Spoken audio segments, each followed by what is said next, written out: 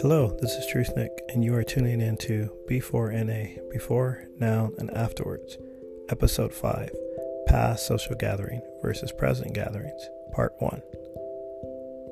What you'll find interesting is as we look back previously on how we all used to socially gather for birthday parties, concerts, school events, graduations, conferences, church, recreational events at parks, barbecues, and even inside the office workspaces, etc. That's why we lived for these special events and special occasions and daily occasions as human beings. We love to social gather, and to be around others. It's definitely a part of our DNA to not be alone. God did create us as humans to be together, to be in community with one another, and to change this natural God-given lifestyle could be hard for anyone who is human.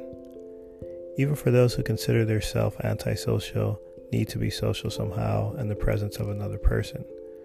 So if any of our behaviors as we look back prior to the global pandemic, what do you think would be realistic for what we can continue to carry on given the new era that we are all currently living in? Will our past desires and wants lead us to the downfall as a human race? Are we tempted so much to put our lives and others at risk, being infected as more important in life? We are supposed to be fruitful as humans, and from some recent events currently arising in the present time, it's still a pandemic going on. Ask yourself, will our personal desires impact the ability to have life expand?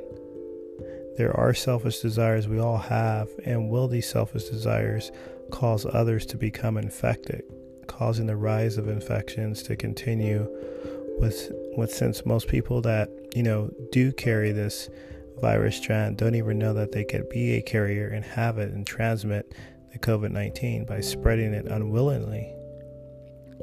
This is just something that we all need to be aware of.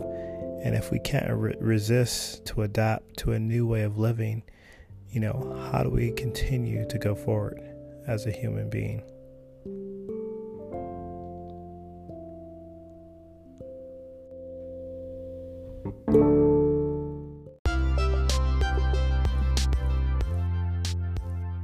Hey, this is Truth Nick. Thank you for tuning into my podcast today. Hope you enjoyed it. There are more podcasts you can tune into.